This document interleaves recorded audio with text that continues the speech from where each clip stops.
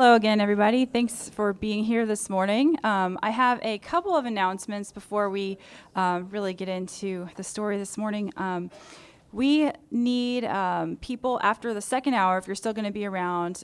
They're looking for help upstairs to stack all the chairs in the sanctuary. I'm assuming this is for VBS stuff. So if you're going to be around, if you have some time, I know they'd really appreciate that. Also, related to VBS, on the very back table where the snacks are, there are some papers that look like this.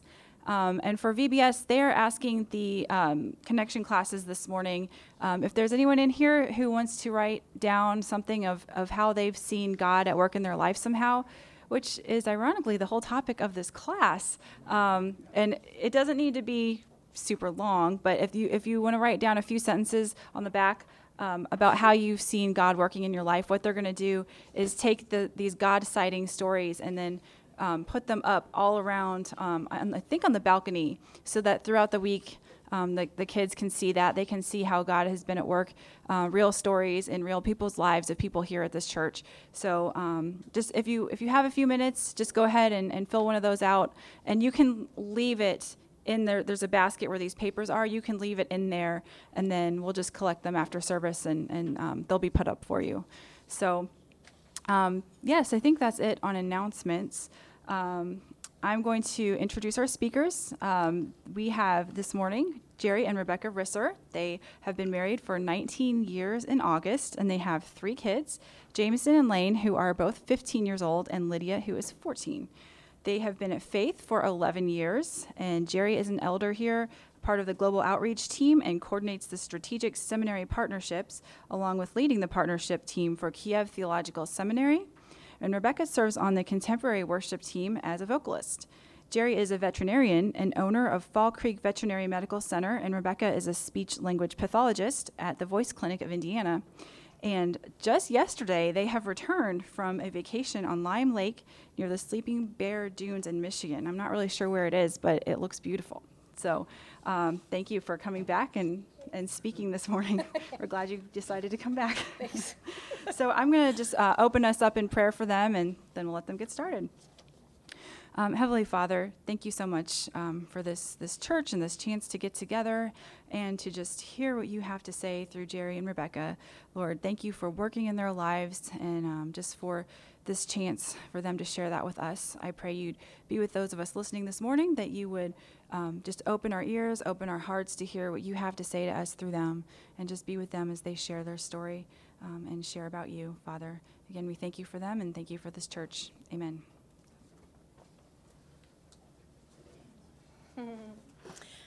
So, Psalm 139, 1, 5, and 6. Can you hear me, by the way, okay? Good. All right. It says, O Lord, you've searched me and known me. You hem me in behind and before, and you lay your hand upon me. Such knowledge is too wonderful for me. It is high, I cannot attain it. So I'll start us out. I grew up in a Christian home, most of it spent in the small town of Sturgis, Michigan. You might recognize a few people up here. We moved there when I was in first grade because my father took a pastorate at the First Baptist Church in 1972. You may already know my parents, Ron and Wanda Miles back there. I also grew up with 2 brothers, Phil and Dan, and I was the middle child and the only daughter. By the age of 5, 2 very difficult events occurred in rather quick order. The birth of my brother Tim and the death of my grandmother. Tim had severe disabilities, and my grandmother's death followed quickly after his birth. 8 months later, Tim also died. So this was a source of great pain and stress for my parents, as you can imagine, but also a point of ministry for them to other parents during their life as well. For myself, this led to some earliest memories of heaven and life after death. We had a family custom of reading Bible stories after dinner together. Discussions about our faith was both part of our family culture as well as my father's work.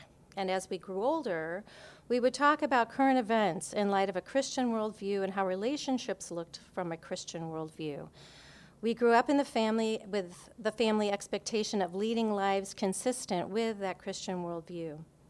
The downside to this was that I knew all the answers in Sunday school. and found myself correcting my fourth grade teachers. They were not as impressed with me as I was.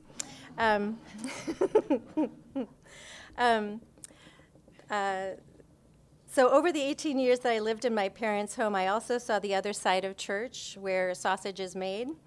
And I made up my mind I would never marry a pastor or a missionary, nor would I go into professional ministry myself. It's hard work. It's often heartbreaking work. My father was very good at it. And he was called into ministry, but advised us not to consider ministry unless you received a strong spiritual call to that. As I grew up, I was told I'd be different than others because I was a Christian, and for a kid who just wanted to fit in, this was difficult.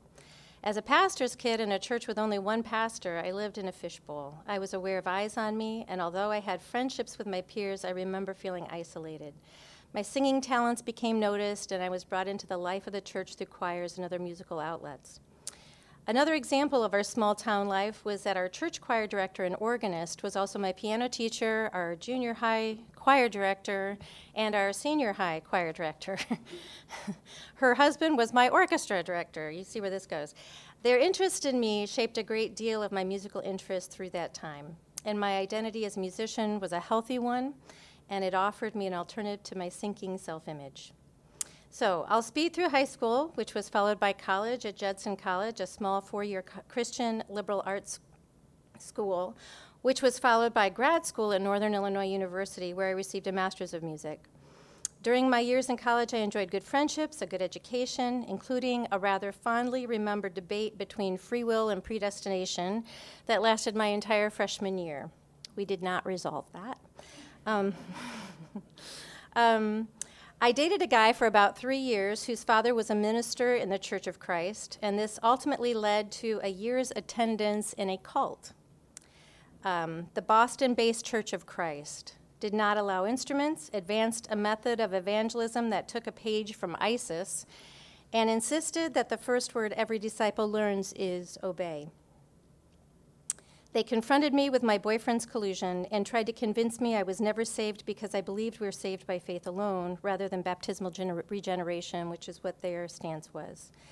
The cult followed me to my parents' home in DeKalb, Illinois, where I attended grad school. When they called, they talked to my mother, however, and she set them straight. I was never bothered by them again. Wicked Wanda. All right. So Psalm 37:25 says, I have not seen the righteous forsaken or his children begging for bread. So after graduation from Northern, I moved to Chicago, where I lived for the next 7 to 8 years. These were some of my most formative years, spiritually speaking. I became involved at Moody Church, where I developed a wonderful group of friends from a singles group. During these years, as I continued to study voice and audition and perform in different venues, I became more independent with my faith. But at the same time, while I was experiencing good things, over only a couple of years, I also became more and more disappointed with faith as I understood it, and my relationship with God was failing. In fact, I decided I was finished with God. I told him to leave me alone. I was no longer interested in our relationship, and he honored that. I was aware of his absence. I was frustrated with the path my singing took me, with financial stressors and with relationship fails, and I realized that I was worth much more dead than I was alive. The Chicago flood occurred on April 13th of 1992, when the damaged wall of a utility tunnel beneath the Chicago River opened into a breach, which flooded basements and underground facilities throughout the Chicago Loop where I worked, with an estimated 250 million gallons of water. We all walked home. But for me, that was the day I decided to end my life. I went home to my little apartment, went to the bathroom, and put my wrists under warm running water. I found something to cut them with, but I was a little intimidated with the idea just then, so I decided to wait. It was then that I felt a brush against my skin, and I heard a terrible laugh. I looked up in the mirror, and behind me, hanging in the middle of the room, was a large, round object. It was black, globe, with the worst laugh I have ever heard. I knew this was demonic. I looked back into the room, and it was gone from sight but still present. I realized then that my act of self-destruction would only serve Satan. I quickly opened my Bible and read a passage in Isaiah. I remember feeling the presence of God immediately, of being aware of a fight over me. It was over in a moment, and I was left with peace and with an understanding that God had just fought for my life and won. The evil one was not done with me. There were 2 or 3 more attacks in the subsequent weeks that were terrifying for me. But as I learned to pray again, these occurred with less frequency. From that point on, I tried daily to reach out to God and appreciated a new intimacy with Him and with His people. I learned to communicate more directly with my friends and family, attended counseling with a godly professional who taught me how to have adult relationships, and I learned that God was developing the believer through music and not the other way around. I realized the concept of grace. In 1996, I worked for Lyric Opera of Chicago in their development department and had a particularly rough breakup with someone I thought I was going to marry. This prompted some soul searching and a change of direction. I prayed a lot about the situation and began researching other career options. In 1997, I moved to Bloomington, Indiana, and began grad school for speech-language pathology. I decided to channel my previous work and voice into working with rehabilitation of voices. In September of 97, I started attending a small church in Bloomington where someone attempted to introduce me to a guy named Jerry who had started a small group. I liked the book we were focusing on and thought it would be a good balance to my studies to attend a small group with this new church. I called and Jerry said I could join. Well, before we get to this point, I have to come into being. So while she was growing up in Michigan, little did Rebecca know that Mr. Wright was living just a few miles across the state line from her in Elkhart, Indiana, which is about 2.5 hours north of here. I was the first child, first grandson on both sides of the family, so there were lots of pictures. My dad worked in HR for a musical instruments company, later for an RV industry, and finally for pharmaceutical companies. My mom was a nurse, but became a full-time stay-at-home mom when I was born, never to return to nursing, except on us. My parents met on a blind date. Dad grew up Mennonite, but disliked most of the piety of Mennonism. He attended Bluffton College, a Mennonite school in Ohio, but liked to smoke and drink beer, telling me later he was routinely on that other dean's list. He transferred to Purdue as a junior, and there managed to avoid dean's lists of any sort. He had and has a great sense of humor and wit, gets along with anybody. Mom grew up in tiny Oxford, Indiana, near Lafayette, the daughter of a farm manager, and was Catholic. She was homecoming queen, pretty and popular, but also very shy. My parents were married a few months after they met, and I came along soon after. Mom was emphatic that I be raised Catholic. Dad, who discovered that most of the vices he so enjoyed were not shunned, but fully embraced by Catholicism, readily agreed, though he has never become Catholic himself. My brother John came along 2 years later. He's a chemical engineer in Bellingham, Washington, and has a wife and 2 kids. Dad's work gave us several moves, various places in the Midwest, then to the northern suburbs of Chicago, where I attended 3rd through 7th grade. It was a happy set of years for us, and I became an altar boy at the Catholic parish where we were members. There's a picture of me there. I can still tell you how to properly fold hands for prayer and what leftover communion wine tastes like to an 11-year-old. My mom and her entire family had come to a new, deep understanding to Christ, a new relationship during the charismatic renewal of the 1970s. All left the Catholic Church but us. Dad was tolerant, if unenthusiastic. I was led to Christ by Mom when I was in 3rd grade. At that age, it's less a conversion experience than the start of a long journey, and that's just what mine was. When I was 14, about to start 8th grade, Dad had a job transfer to Dallas, Texas. This was 1980, the beginning of the Yankee invasion, when lots of companies and their people were moving to places like Texas. For me, it was culture shock. Bumper stickers declared, "We don't care how you did it up north." My brother was taller than me, easygoing, somewhat athletic, made friends easily, and was relaxed around girls. I was in emerging adolescence, short, shy, bookish, brooding, quirky, with a face increasingly pustular and a head of hair that confused everybody. I loved ABBA. And the Catholic Church in Texas at the time was way less progressive than we knew in Illinois. So while dealing with all the transitions, we added a new one. We were now going to a charismatic Assembly of God church where we ditched holy water and liturgy for messages in tongues and praise choruses. Like any good teenager, I was deeply contemptuous of all my parents' choices for my life, and this was near the top. I knew by 9 years old that I wanted to do one thing, though. I wanted to be a veterinarian. I don't know if it was the right career for me, maybe still don't, but was apparently bright and stubborn enough to graduate salutatorian in my class at Grapevine High School, go to Texas A&M University, and get accepted into vet school after my junior year. After 7 years in College Station, Texas, I was a doctor of veterinary medicine, ready to take on the world. Those 7 years were incredibly happy and horribly painful all at the same time. That part of my journey is way too long to describe here and filled with advances and retreats. But my initial plans to flee back to Catholicism as a freshman ended my fourth year of vet school in a spirit-filled United Methodist church with morning and evening Sunday services that I went to, and a young associate pastor that taught expositorily from Philippians in a way I'd never heard it. I soaked up every word like a sponge. I'd done an externship my fourth year of vet school in Bloomington at a practice close to my grandparents where I could stay for 4 weeks. I'd long wanted to come back to the Midwest, at least for a time. I missed the Four Seasons. It was October, beautiful time in southern Indiana, and a not-so-pretty time in Texas. The practice offered me a job, and in one of the few times I could clearly sense this was God's will, I jumped in with both feet. I prayed big plans. Be hugely successful and happy veterinarian, meet an ideal spouse by the end of year one, and connect with a church that would be a logical extension of all the growth I'd experienced. God emphatically answered all those prayers with resounding no's. I generally hated my job, working 12-hour days and then being on call 3 to 5 nights a week. No emergency clinics meant that I saw every sick animal at 10 p.m., 2 a.m., 5 a.m., and then worked another 12-hour day just to repeat. I had little social time and met few people, dating even less. I hated every church I visited and finally gave up. But God's timing was not my timing, and the emphatic no's became my season of boot camp, of tempering, seasoning as a Christian. My first week in Bloomington, my first of many crises, I heard a still small voice tell me, I will make you long for me. And he did. It took a couple of years in the wilderness, but he led me through one of my clients to a little free church called Harvest, an amazing home and a place where I was discipled and grew deep friendships.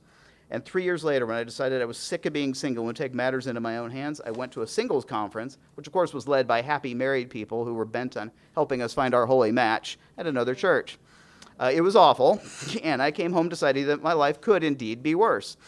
And I would trust God that permanent singleness would be fine if that's what he had for me. A week later, after I'd agreed to lead a small group at Harvest, someone interested in the group called. She was single, new to Bloomington, a grad student. Her voice was like music, and she seemed so together. Yeah, I would love her to join the group. She showed up at my door with that smile the first night of the meeting, and I knew. God's timing was indeed perfect, and I confidently pursued a relationship with Rebecca Miles. She can tell you more of that very smooth and easy story. What a lead-in. All right, there you go. Jerry and I began to spend time together as part of our small group. Next. Oh, right. One weekend, our group planned to hike together, but I was the only one that showed up. So I gave him the option of not going just with me in case he was worried about appearances, and then off we went. Yeah, he wasn't worried. I put a lot of planning into this. Yeah. Oh, did you? Into the hike. Oh, okay. I was going to say, did you plan? Whoops. All right, well, off we went. This is where we had our first private conversations and got to know each other a little better.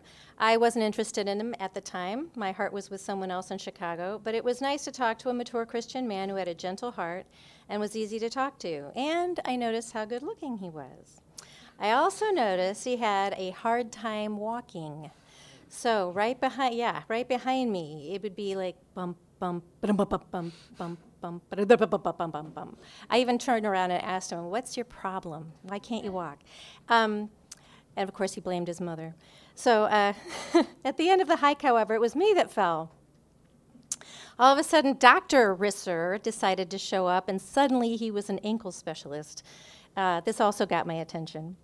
So as I neared Thanksgiving, I began to pray that God would show himself to me regarding relationships with men. I prayed that God would change my heart to reflect his desires for this relationship in Chicago. So when I saw my friend in November, my feelings for him had changed a great deal. I still enjoyed his friendship, but I didn't have romantic feelings for him at all. After the holiday, I returned to school and finished the remainder of the semester. Jerry offered to watch my apartment for me. He also mentioned he'd be in Chicago area visiting friends and could we meet for breakfast. I went to visit my parents in DeKalb. I agreed. The morning we were to meet, I came down with horrible flu symptoms. I had to cancel. Again, God led our relationship, as Jerry had planned to share his growing feelings with me, and if I rejected him, he would never pursue me again. Had I heard his feelings then, I would have said nope, and our relationship would presumably have ended before it began. Over the holidays, Jerry called to give me several updates on my empty apartment. He would speak to my parents first, and my mother asked me, why wasn't I giving that nice Jerry a chance?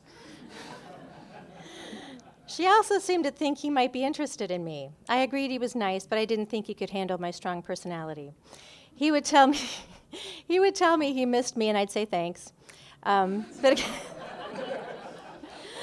again, my desire to seek God caused me to pray he would change my heart to reflect his will in this relationship too. We went out for dinner when I returned for second semester, and I began to see that he was well-read. He enjoyed talking about a variety of topics. He told funny stories, and he had a responsible job, and he even lived in a house. I remember one time he used our phone to order mulch. My roommate and I were astonished. He was such a grown-up compared to other guys I had dated. Oh, dear, the things that tip us over. So in November of '98, he proposed at Hesitation Point in Brown County State Park, and I said yes. I've always appreciated the obvious ways that God directed our relationship. There was never any question in my heart or mind that God had placed us together to sharpen and grow each other through marriage. We've always been a better team together than we were as individuals. I finished classes in early August, finished the remaining plans for our wedding, and moved to Noblesville. We married on August 21st. Yay! I finished my externships and graduated in March of 2000. I eventually found a clinical fellowship position with Methodist Hospital in patient care and spent the next 10 months cramming about 2 years of information in my head. I took a position with St. Vincent Outpatient after that and revived the voice program there. We enjoyed traveling and spending whatever time we could together as we learned to do life right beside the other with 2 very busy careers. The decision to have kids can be made for different reasons. Mine hovered between, it would be cool to have kids, and that's what you're supposed to do. When I suggested we get cracking, Rebecca called me on it. My rationale would only crystallize in the challenges to come. My brother and his wife had struggled with infertility. We weren't super young and thought it likely we'd have trouble too. When months went by and nothing happened, we knew we were there. One thing we decided early, and the wisest advice we could give anyone, is to set the boundaries where we felt comfortable. Since then, I've gotten a master's in bioethics and taken and taught classes here in reproductive ethics. For people who don't like gray areas, bioethics, and especially the use of reproductive technologies, is a rough place. It's filled with them. We prayed that we'd be open to God's will for us, that we would remain open to Him as receivers of His gifts rather than insist on our way in this area. IVF can be done ethically, but we also knew for us it was telling God what we wanted Him to do. We remember an image of hands remaining open. We would do anything that would allow us to have a biological child, but just up to that point. So we were receiving and not taking. We, meaning Rebecca, had surgeries, and I gave her shots of expensive drugs we ordered from France to save money. Our doctor gave us a 90% chance of a pregnancy within 3 cycles. After our 4th, nothing. Our next step, he told us, was IVF. I sort of felt ready to try it, but Rebecca quickly said, no, thank you, we're done. The boundary we'd set. Our hands open, not grabbing. There's a grief not unique to us that is based on the idea that you'll never see someone who has your features or a facet of your personality or your love of books or something else. There won't be pictures of a growing belly or childbirth classes or pictures of baby footprints. In a sweet and really poignant memory, Rebecca cried as she said, I'll never have a little Jerry. My way to deal with grief is to do something, to move on.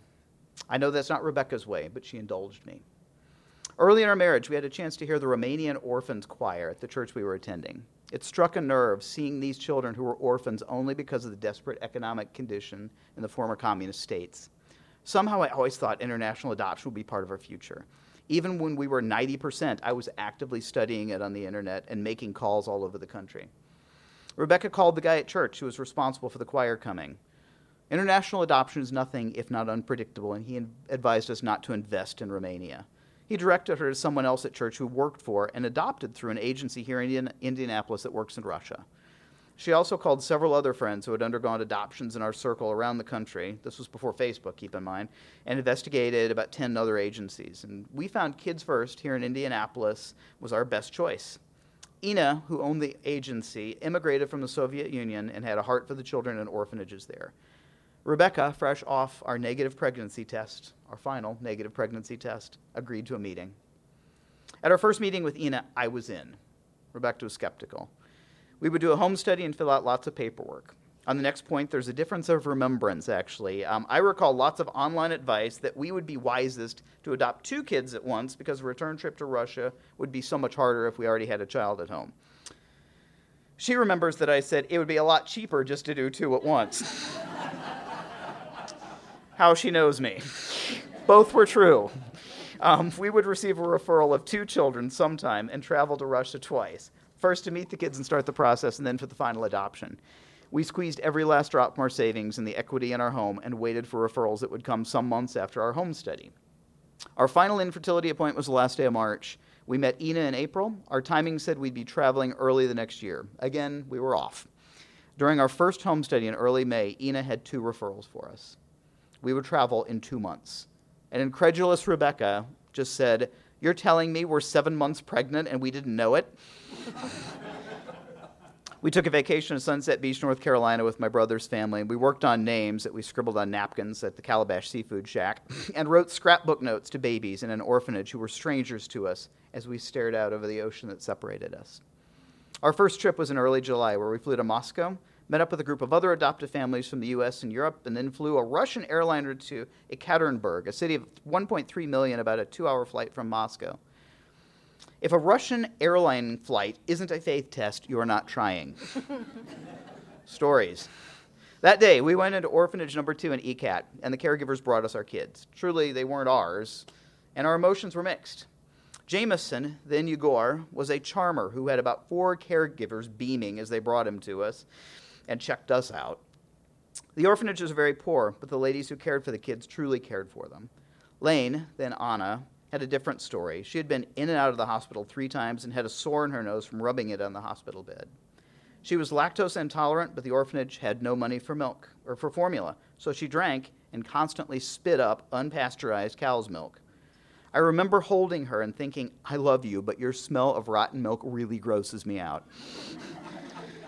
I held her, and I knew it would be a couple of weeks, which itself was unusually quick, until I could come back and bring her home.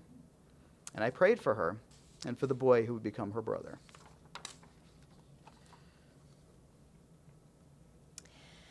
We met Lane and Jameson on July 9th in Yekaterinburg, Russia.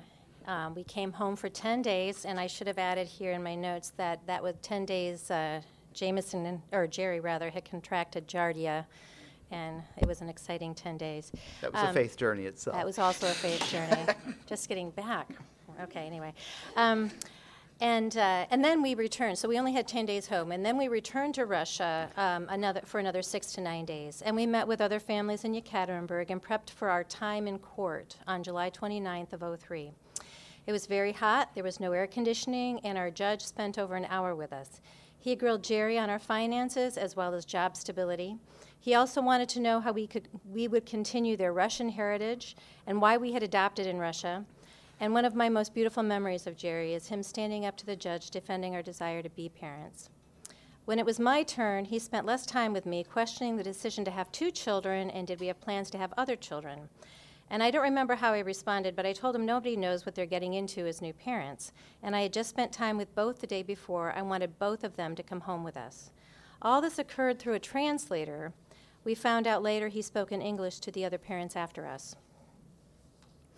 The journey home was difficult, with a few funny stories thrown in, 1 canceled flight, and 1 husband who fell off the handle at the check-in clerk, but we all survived. And we were greeted by both sets of parents waiting to see their new grandchildren. I had a maternity leave of 3 months, which I took in full because I knew I wasn't going to have another one. We had been coached about responding to our new kids, making sure that when they cried, we responded, and when they woke, we responded. This way they would learn what it meant to be cared for in a family. They didn't tell us how to get them into bed, and they didn't tell us what to do when they refused to fall asleep. They proved to be very good sleepers, by the way, but Jameson especially needed to have a very structured schedule. Life became organized into 2-hour slots during the day, and we began looking for a nanny for 20 hours weekly to begin as I went back to work. The rest of the time, the kids were with us.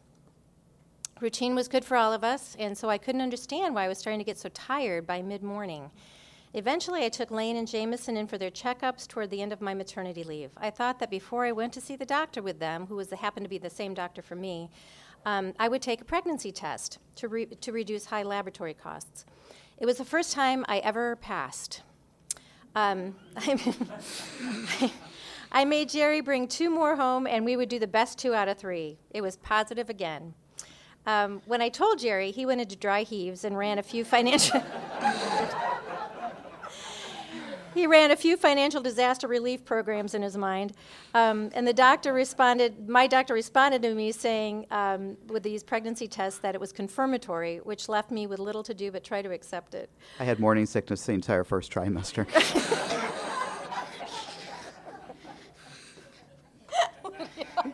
I'm looking at Lydia right now. Oh, dear. The next several months brought continual change into our lives. Our kids came home the size of 3-month-old kids and required occupational, physical, and speech therapy. They were, by the way, 7 and 7.5 months when we brought them home, so this was the result of being in an institution. Lane was of particular concern because she had been so severely neglected. The back of her head was flat, her affect was flat, and the physicians thought she would likely have cognitive deficits. Did you know that? Didn't know that, did you? Within 3 months, she was a changed baby. Having nearly doubled her size, she learned to sit up and move around well and share her very vocal opinions with everybody. Seeing the change in both of our kids during this time remains one of the most beautiful parts of being a mom to me. I went back to work from October through May of 2004. Lydia was late, which has ironically become a character trait of hers. So we welcomed our 3rd child in the space of 10 months in June instead of May. And 2 weeks later, Jerry had his first Father's Day. Happy Father's Day today, honey. Don't I look at peace? Oh, gosh. Lydia's just 2 weeks old, poor baby. All right. I returned to work in mid-August and have continued to work for about 30 hours a week. I've been questioned about this by well-intentioned and at times rather accusatory individuals. My simple answer for this is that I wasn't sure I'd be very successful as a mother, so I needed something to balance it with. I knew by this time how to do my job. The deeper reason was that I felt led to be a mother. As I felt led to be a mother after going through years of infertility, I also felt led into my work in rehabilitation, taking part in the act of restoration every day. For me, this has been a difficult but a worthwhile balance to strike. You know, in a sense, it's presumptuous to call this our faith story because God hasn't finished writing it yet. Besides that, there are parts of my own and our marriage's journey that can't begin to be shared and may never be able to be shared publicly. Just having children, whether or not international adoption's involved, is to set yourself up for a heart that will break in 1,000 places. Happily ever after isn't the Christian story this side of eternity. The author Henri Nouwen uses the beautiful term wounded healers to describe us as Christians. I hope that realization of who we are and what God has done in and through us makes us better parents, part of God's redemptive plan. As Rebecca and I look back at the way our stories converged, the way God has woven them together in a way we'd never have imagined before and can only marvel at even now, we see that we had big hopes, huge prayers, deep longings, and God showed us that his ways were the best for us, and his timing was the right timing. Rebecca and I are both convinced that we would not have been able to stand each other had we met any time before we did. But we see what God has done in our marriage and through our marriage. I told Jameson that I could not have made a son like him, including athletic gifts that we didn't give him. I had to go to the other side of the world to find one. And Lane has the gifts of extroverted relational confidence, a sweet warmth that shows few stains of our DNA. Finally, Rebecca's longing for a little Jerry was a kind of prayer answered with a kind of quirky, really funny, bright, sensitive kid that we named Lydia, who has every bit of our DNA, including looking a lot like her mom, and a lot of both of us in her. God's grace is amazing. All very different, all the apples of our eye. We'd like to tell you how our story ends, but we can't. We can tell you that a good and glorious God, the God who speaks through the prophet Zephaniah, who showed the depth of his love through our Lord Jesus, somehow quiets our troubled hearts with his love, delights in us, sings over us, and will someday glorify himself through our family in his time, not ours. Thank you for letting us share.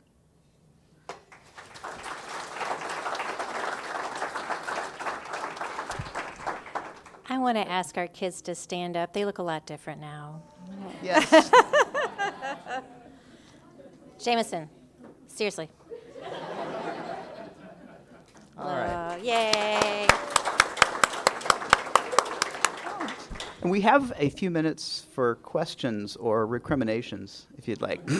Rebuttals.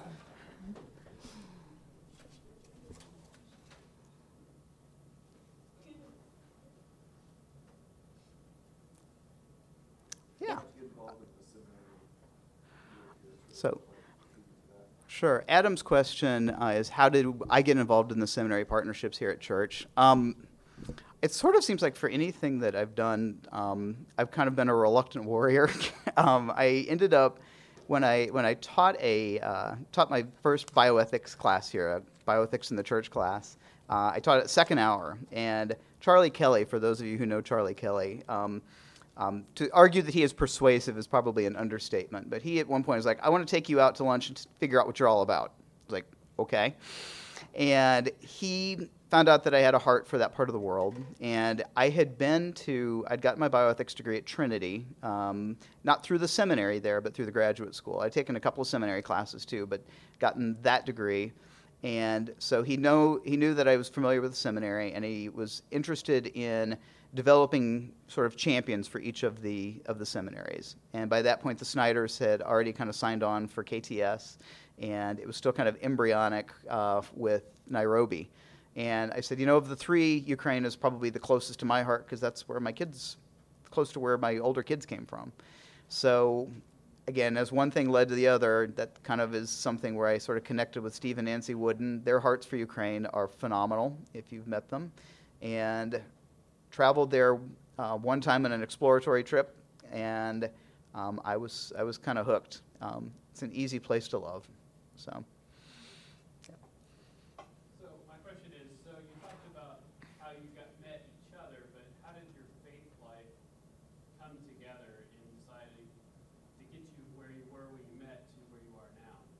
Like, how did you blend those backgrounds together? I'm not sure we have yet. the question is, how did with our we talked about where our faith, kind of where our different journeys were. He was kind of talking about how did that converge, where we had two very different traditions that kind of came together. I'll answer this one. So, one of the things we started doing right away when we got married, particularly, well, first of all, by the way, before we even met, we met at the same church, and by that time, the church that we met at, we both agreed we were both. It was an evangelical free church, and we were closely aligned. Both of us were closely aligned with what that was about. I grew up American Baptist. He grew up just about everything else. So it was more along the line of the fact that by the time we got there, it was already done, if you will. We ended up merging a lot in terms of our traditions, in terms of our holidays, for example, how we started that out right away. And then, just prayer time and time to talk about a lot of the things where we do. It was really challenging to think about somebody, for me, to talk with somebody who had really worked out a lot of differences across such a spectrum. I mean, you went immediately from Catholicism to Assemblies of God. It's a bit of a stretch. And then he settled kind of midway in terms of mainline. So for me, I grew up mainline Protestant, and it was good to talk to somebody who had appreciation for so many other things too. There were times where we conflicted on this, At one point when we were looking for a church, we found Faith, which was a really wonderful fit for both of us and our family too. But in the meantime, we were exploring a couple of other places, and I remember one time in an evening service we went to I won't say charismatic. It wasn't fully charismatic. Let's say it that. But it was awfully close to. It was a little closer than I felt comfortable with. So we had good conversations out of that after I settled down. But it's also important to know that from a charismatic background, when I was growing up, a charismatic revival also happened in the Protestant denomination. And I remember really strongly, if you do too, Dad. Dad was the president. Were you president of the association, the American Baptist Association in Michigan at that time? Yeah, vice president. And at that time, I saw a lot of churches actually split over the charismatic issue. And we just saw really good people and really good places go down with it. And it's something that really stuck with me. I never trusted it after that. Probably too far biased on that end of it, but I would never even dream of, personally, of going out with a guy like that. You know what I mean? It just wouldn't have been in my. I'd been challenged by it several times since, and I just couldn't do it. But that time that I was in Bloomington really was the time that was kind of, like I said, it was a tempering time for me, where I really did work out my salvation with fear and trembling, and kind of got to know where I felt on, where I felt the most comfortable with those. So most of the dirty work had been done by the time we met. Yeah, it's a good thing, huh? I married a Assembly God person. No, I still remember being confronted by the cult, for example. Yeah, having spread my wings a little bit further too. But and that was probably one of the more painful things I've ever gone through in terms of somebody really grilling me on my own salvation. That in my time in Chicago really formulated me, along with I had just such a great upbringing with my parents. If you know them, you know what I'm talking about. They're solid all the way through. And I feel like God has really preserved us, but also for each other, but also sharpened us a lot, so that we definitely have good conversations about that. And it's been a very good. It's been a very good fit. Yeah. Sherry, Rebecca? Yes, sir.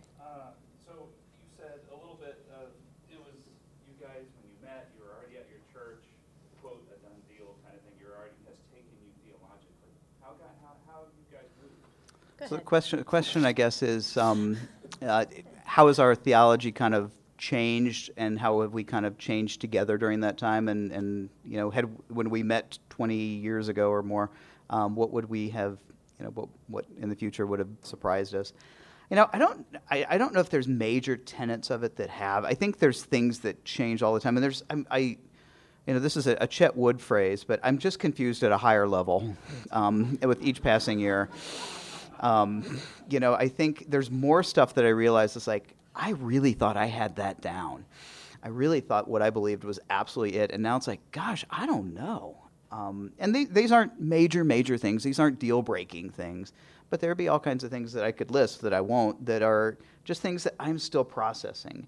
And sometimes we'll talk about it if we aren't both exhausted from chasing around 3 children, and we may agree and disagree on some things like that. But I think there's been a lot of my views that really have changed, depending on how you look at everything from creation and all the way up to what our eschatology is, what we think the future will be. We may have different views of all that. Again, none of those are deal breakers, but it's stuff that I think we each, as we kind of read and learn and study and hear things, you just automatically have to change a little bit what you think, and that's proof positive that there's no completely clear answer to all the questions. There's some solid answers to the major questions, but we still haven't solved it all. I'll probably be, however old God lets me get, I'll still probably be at my deathbed confused about some major point of theology. I would say my answer to that is, in terms of the bedrocks of my faith, the underpinnings, I would say not very much has changed in that regard. Faith has been a really the belief that God is good and that a good God loves me well is rather simple, but it's also elegant in the sense that I have had enough experiences that He has loved me well that I don't question that. Where I have changed is that I think after I got married, I did not have as many quiet times. I did not have as much intimacy with God. That has changed more recently. And in that process, my own personal failings have been rather mighty, and I've had to really repent and go back to my God about how I can be changed again through prayer. And I feel like that it's not a bad place to be. It's not a really welcome place in many ways, but it's also a place where less of me and more of Him as I go in my most important relationships, I think is pretty good. Notice that for about 10 seconds, because I know you want to get to the sorry. discussion. Our careers do give us huge opportunities, frankly, to minister beyond what I would have ever imagined, as far as conversations that are opened up, just the hearts that we can reach into with that. And so that has been phenomenal, at least in my faith as well, is to see how God works through me as a glorified puppy plumber, as a veterinarian, to be able to touch people's hearts and emotions and speak of spiritual things. And Rebecca clearly does too. She's making people talk. So, all right. Thanks. Thanks.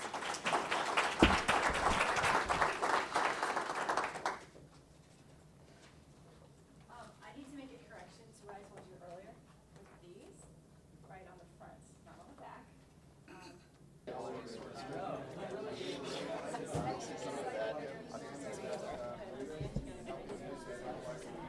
I hope you guys have had some good conversations at your tables. Just a quick reminder to everybody, after second hour, if you can stick around and, hi Isabel, stack chairs, move chairs up in the sanctuary. I know they'd love if you could help out with that. And as a preview for next week, Jonathan and Becky Lawrence will be speaking on being pursued by God. So hope you'll be back for that. Let me just close this with prayer.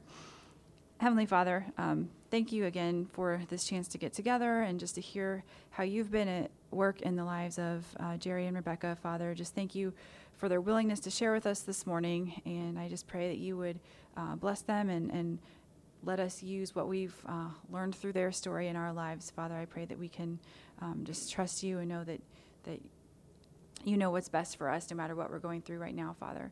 I pray these things in your name. Amen.